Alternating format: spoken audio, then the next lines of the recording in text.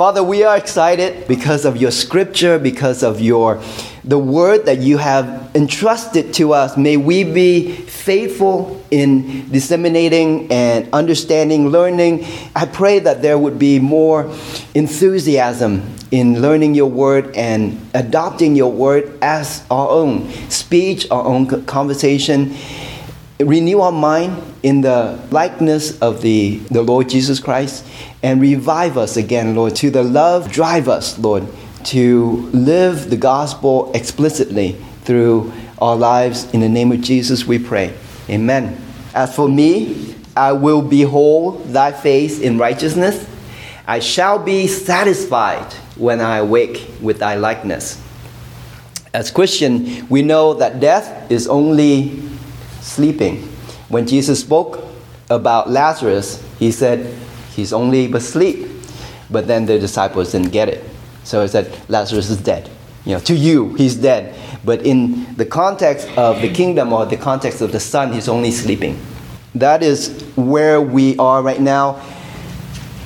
I will behold thy face in righteousness. This is the key to everything that I will talk about today. I will behold thy face in righteousness. Meaning, if we want to be sleeping and not eternally dead, we need to be able to see God's face. And how can we see God's face? How can we behold the face of God who is righteous?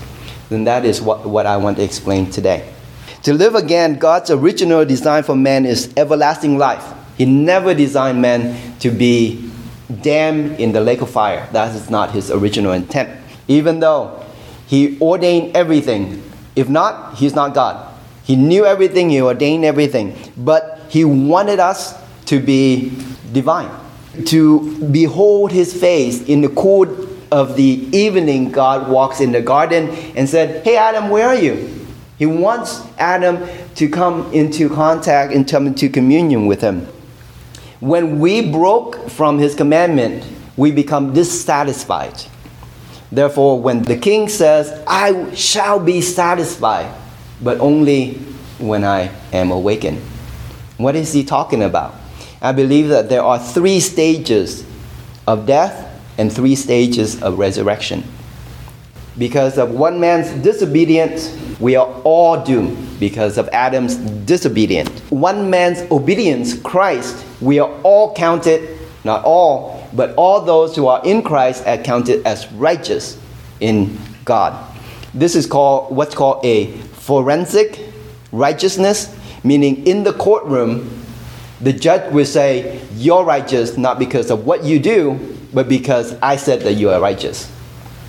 Or more specifically, because of Jesus Christ imputed righteousness. So the forensic righteousness is God counted us in the courtroom as righteous, not for what we have done or what we will do. It is only through Jesus Christ that we are righteous by faith. Descent into hell, or Christians would like to call it the harrowing of hell, meaning Jesus went all the way to hell to save us. How is Jesus able to raise man from eternal sleep? We are accustomed to seeing those Hollywood movies like Sleeping Beauty and those fairy tales, and we think about sleeping like a princess sleeping in a glass cage, and then the prince comes. The part where it's kind of similar. Remember, the prince has to battle through the thickest of the forest and the dragon and all these. Actually, Jesus did that. He battled through the worst of humanity to bring to us that kiss that raises from the dead. And rather thinking that we are sleeping in a glass cage, we are actually sleeping in hell. Where can I make my bed that you will not be there? So Jesus goes to the lowest, the last place the soul can come to. There are 3 stages of death. The first stage is death of the spirit. God created Adam. He became man, but he was not alive until he breathed into Adam's nostrils and made him a living soul. So the breath of God is the spirit of man. And the spirit of man comes into our lives, making us a living soul, distinct from a living body. So there is a living soul and there's a living body. The death of the spirit is the unconsciousness of God. When we no longer know God, our spirit is dead. That is the first death. The death of the spirit is when we no longer know God. When Eve faced the tree and there was a serpent there, this is the battle of the knowledge of God. Eve was tested by the serpent. Did God not say? Both of them said, and she lost. She chose to believe what the serpent said rather than what she knew what God has said. Now, God was not there to tell you, believe me, don't believe. God is not in contention with the devil. He never is. The devil is not his enemy. So when we choose to disobey God, it is the unconscious, or it is the conscious rejection of God's word that make our spirit die. And that is the death of the spirit. Comes the death of the spirit, the death of the soul. When Adam and Eve was pushed out of the garden from the tree of life, their soul and their spirit are dead. The death of the soul is disobedience. Comes rejection of the knowledge of God, comes disobedience. Adam took the fruit and ate it. He consciously disobeying God, and that kills his soul. So that is the death of the soul.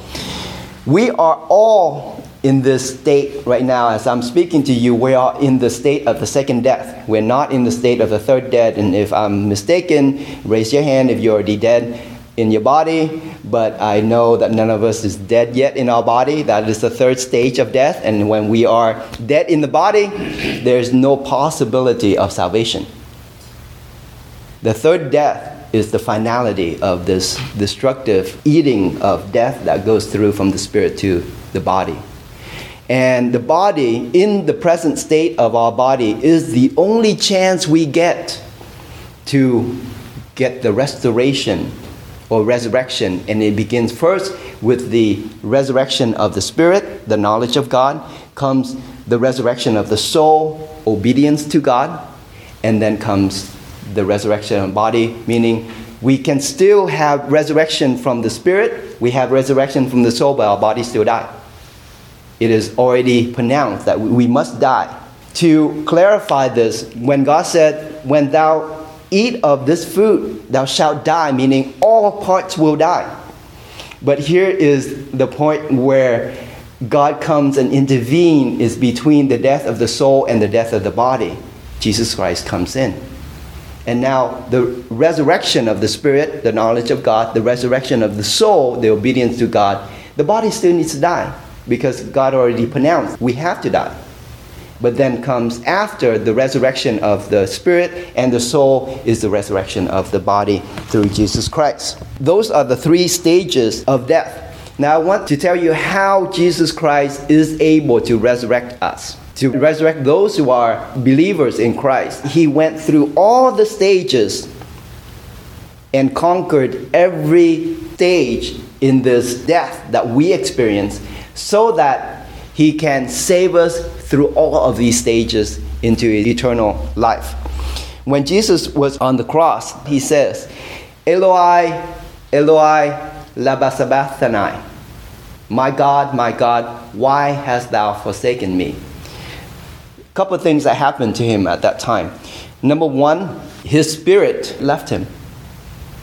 Jesus did not have the same spirit that we do. Jesus has the Holy Spirit. We have the breath of God as our spirit.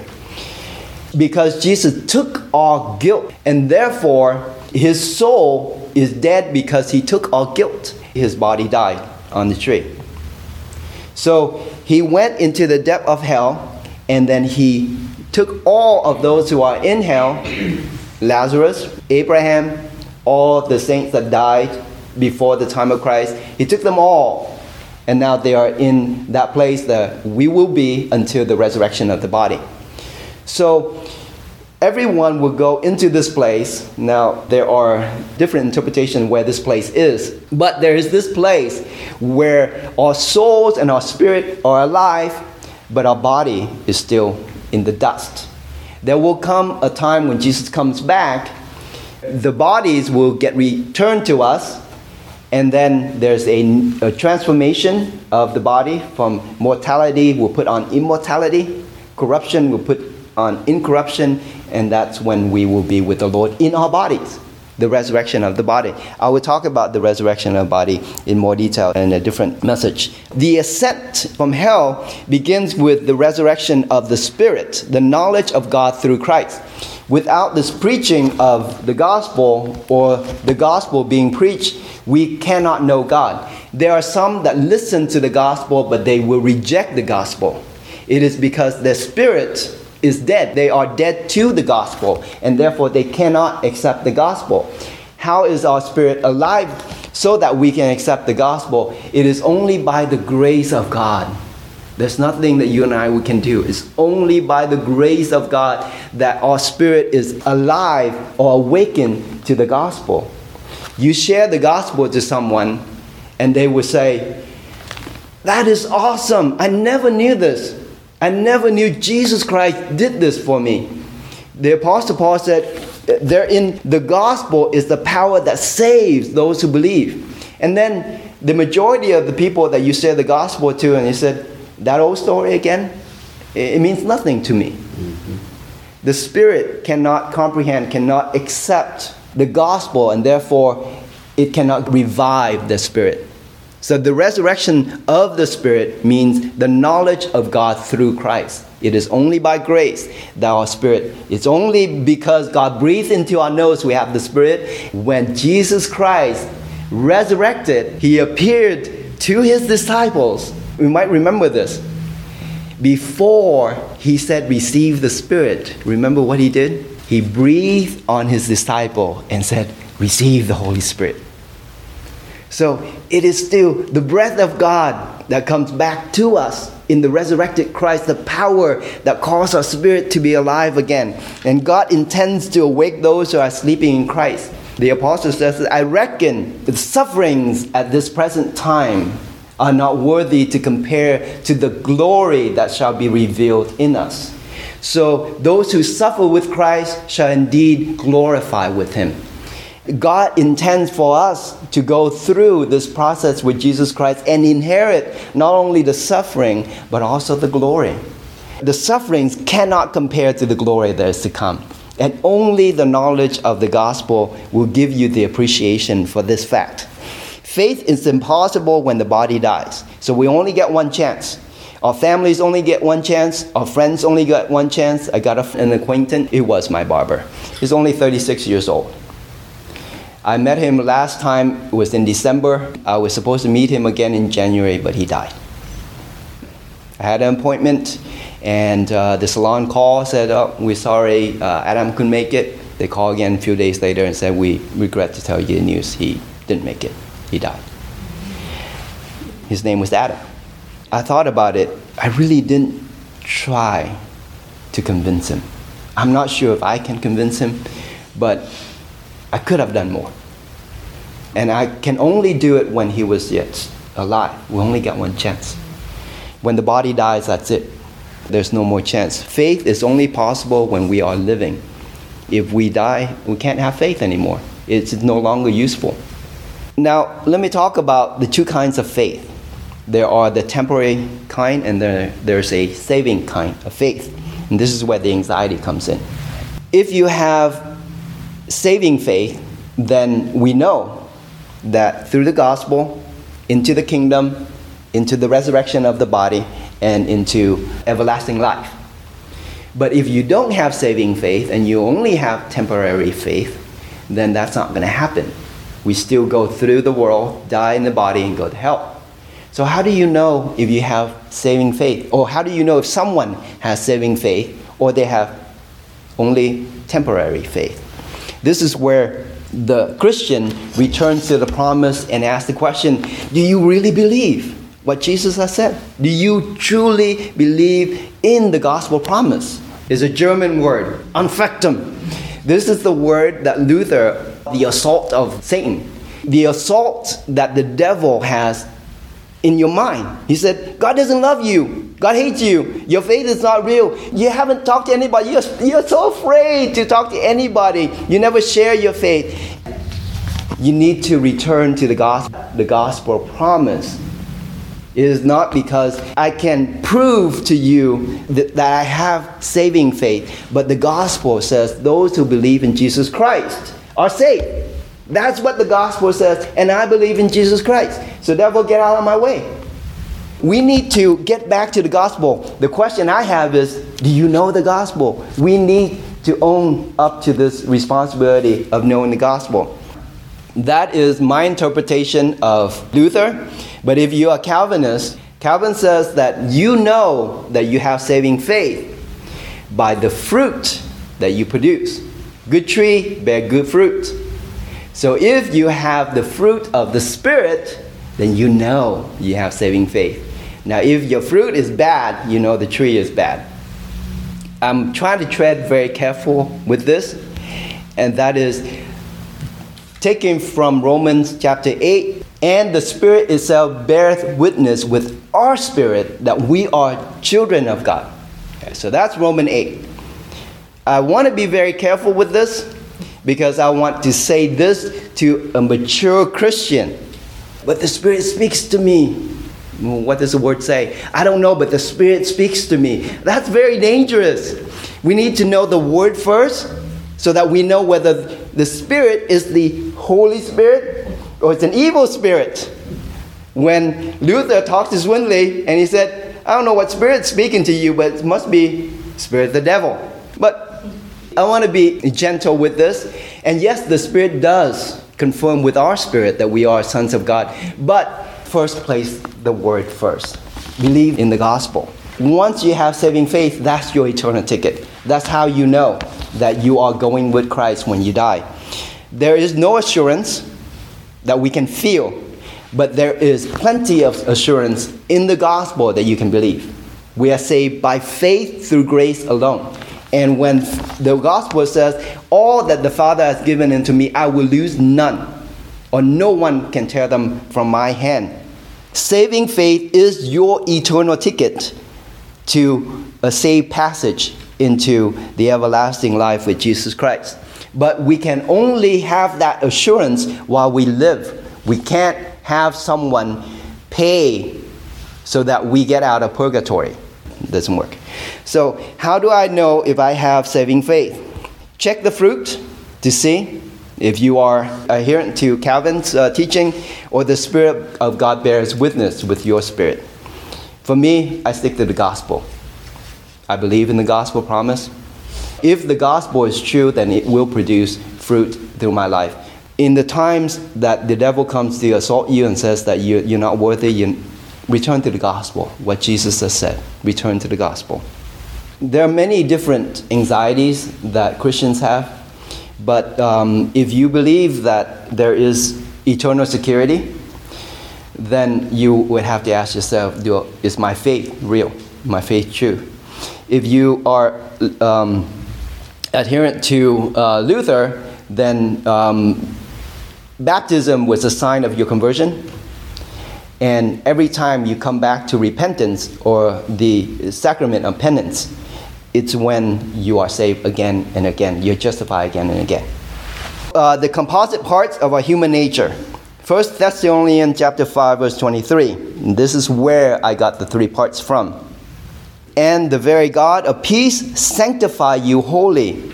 And I pray, God, your whole spirit and soul and body preserved, blameless unto the coming of the Lord Jesus Christ. Your spirit, your soul, and your body preserved. God breathed, we got His spirit, our soul revived, we have a living body. We lose the knowledge of God, we disobey God, our spirit dies, our soul dies, then comes the body. Man must be sanctified wholly for the preservation of the coming of the Lord. So it starts with the revitalization or restoration or resurrection of the spirit first, knowledge of God, restoration of the soul, obedience to God, and then thirdly, the body. Let's talk about the spirit, the breath of God.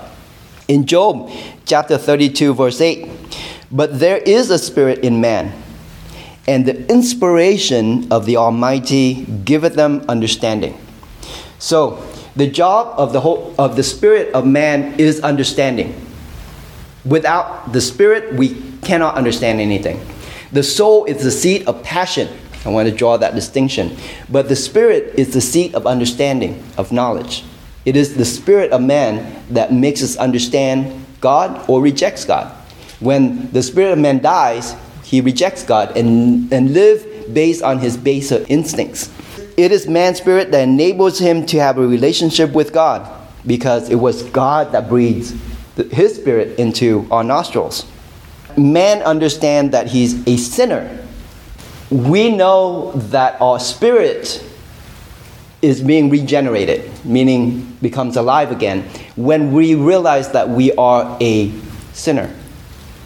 He understands that God is righteous and loving out at the same time. I want to draw this out so that you understand. There were two thieves that were executed with Christ. And one turned to him and says, if you are the Christ, why don't you get down from the cross and get us down too? Save us, in another word. But save us according to how I like us to be saved. There is the other man on the other side, and listen to what he says. He said, you are a sinner, telling the other guy, we deserve what comes to us. And then he turns to Jesus and he said this. He said, remember me. No condition. He just says, remember me. Don't forget me. The two men represented two different spirits. One with the knowledge of God and one without the knowledge of God. The one with the knowledge of God accepts that he is a sinner and begs for nothing except, Christ, please remember me. Peter recognizes it was the Lord in front of him. He fell down at Jesus' feet and he said, depart from me, for I'm a sinner. Depart from me. When our spirit is resurrected, we recognize that we are a sinner. There's no hope for us. We also recognize that God is the only one that can do, and He's capable of doing everything. And He is just to damn us. And that God and through God alone that we may have salvation, but we hope not any in ourselves. So the regenerative process of the Spirit also begins to rejuvenate our soul. When your spirit, when you come to the knowledge of God, when the gospel of God opens up to you, then His Spirit begins to speak with our spirit. The Holy Spirit speaks with our spirit. This is where Romans 8 comes in. And we are instructed to not obey the flesh, but obey the Spirit. I'm careful to use instructed because the Spirit commands us, but we need to obey the Spirit rather than the flesh. Now, if you obey the flesh, does that mean that you have not the Spirit of God? No, it doesn't. The Spirit of God influences us. And we are a child. When you tell a child to do something, you have some authority over the child, but it doesn't mean that the child will always obey you.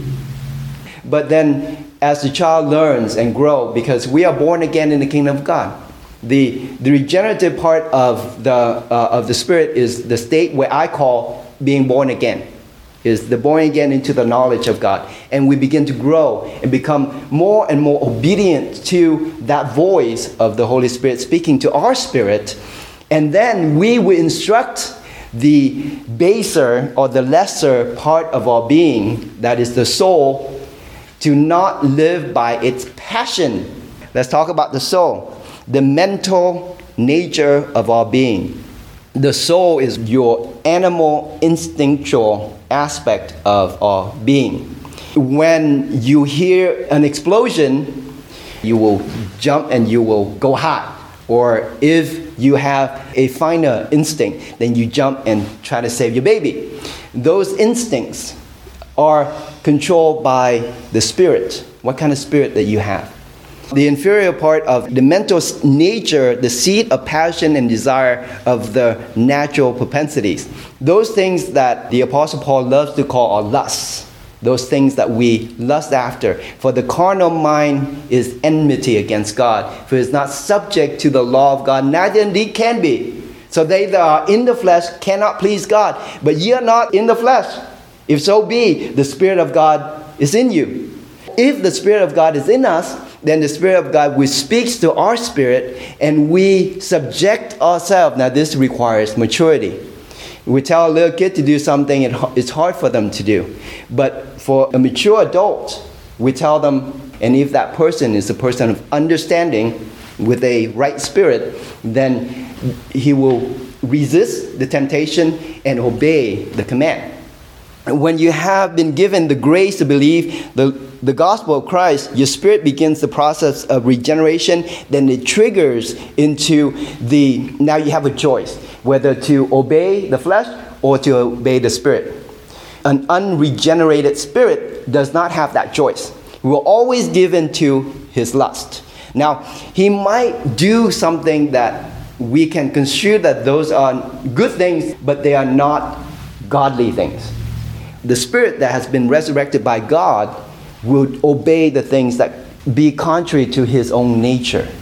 So the soul is your personality, your passion, your propensity, your mental nature. Titus chapter 3, verse 3 and verse 4 draws this distinction for us. An unregenerated soul, foolish, disobedient, deceived, serving divers lusts and pleasures, living in malice, envy, hateful, hating one another. This is the product of your life, that you know that you have an ungenerated soul. One can't say, like the Apostle James says, show me someone who has work and I'll show you someone who has faith. The evidence in our lives does tell you. I can't say for sure whether a person is regenerated, but through their works, it's evident. So if you see me hating people, then definitely my soul is not regenerated. But in verse 4, kindness, love of God our Savior toward man. Love of God, love of man. The evidence that there is, you got to have the former. Without former, there is no latter. So love of God must come first. We see a lot of people do charity work. They have love for men, but there is no love for God. Unregenerated soul. They do it for other reasons. But the regenerated soul has kindness and love for God and love toward man. A regenerating soul is one that is growing in love for God and for other souls. The propensity for lust, selfishness, hatred, evil are still there as the soul maturing, but the spirit yields to Christ's spirit and commit to believing in the living word. So our spirit, after being revived, changes the proclivity of the soul, causing the soul to lean toward God and not toward ourselves. The last state is the body, the fleshly state, gets regenerated in the end. None of us experience that yet. All of us have experienced regenerated spirit and soul, but none of us has experienced the regenerated body. When your body is regenerated, you can go through walls. You're not affected by material things. Just like Jesus, when he appeared in the middle of the disciples, even though the disciples saw the nails and the piercing, it was his body. But he is able to be wherever he wanted to be. We won't be omnipresent like God. We're not hindered by the world as we know it. Body is a vessel that embodies both the soul and the spirit. And an unregenerated man is defiled from the inside. The soul lusts. Jesus says, clean the inside of the bowl and the outside will be clean. Cleanse first that which is within the cup and the platter, then the outside of them may be clean also. The spirit is cleansed, then the soul is cleansed. And when the soul is cleansed, you are not engaging in filthy lucre or evil acts, and that's how your body is cleansed. So it is in the inside that needs to be cleansed first. The body reflects the condition of the soul. The spirit is renewed to the knowledge of Christ, and then the spirit regenerates the soul, and the soul changes how we behave and act toward other, and that's how we change as the individual. The body is cleansed from the filth and sin when it's cleansed, when we hear the Spirit. The reason that we can hear the Spirit is because our spirit is regenerated. When we can hear the Spirit, we can obey the Spirit. That's when our soul is regenerated. When our soul hears and responds to the Holy Spirit, we begin to do godly things, spiritual things, divine things, and those cause our body to be cleansed and prevent the flesh from controlling the body. Because the flesh is the temple of God. God is interested in cleansing this temple because it houses both very spiritual things that we have, the soul and the spirit. They are spiritual and they are holy things. And therefore the flesh is the temple of God, and it needs to be cleansed as well. And God fills the temple, pour out His blessing upon us, because of the regenerative process that God has done through Jesus Christ. Each of the three parts get resurrected by the power of Christ's resurrection. The starting point is the return to Christ and fear of God. We know that our spirit is regenerated when we know God and we fear God and we obey God. Jesus told the people in Matthew chapter 10 verse 28, "Fear not them which can kill the body, but are not able to kill the soul, but rather fear Him which is able to destroy both soul and body in hell." The differences in the words that are being used here is one that is kill and the other one is destroyed. Man can kill your body, but God can destroy both. The destruction is permanent, kill is temporary.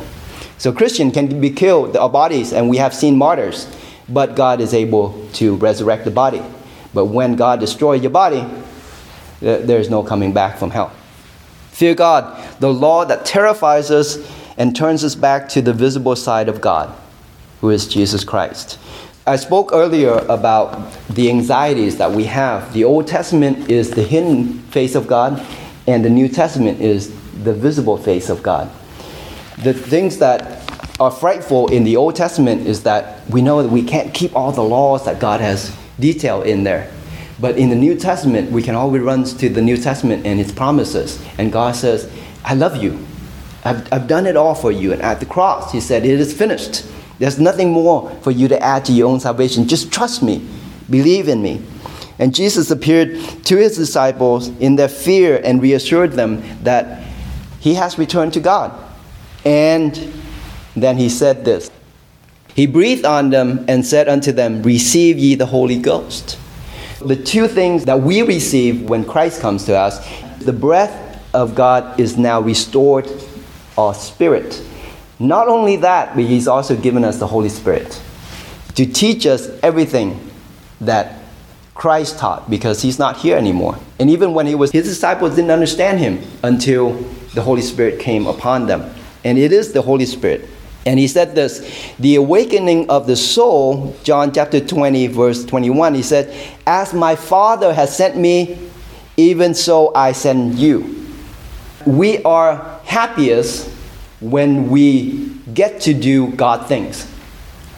We are most miserable when we feel as if we are useless. To be used by God is the happiest state to be in as a human being. Think about God as the creator. What does He do in His spare time?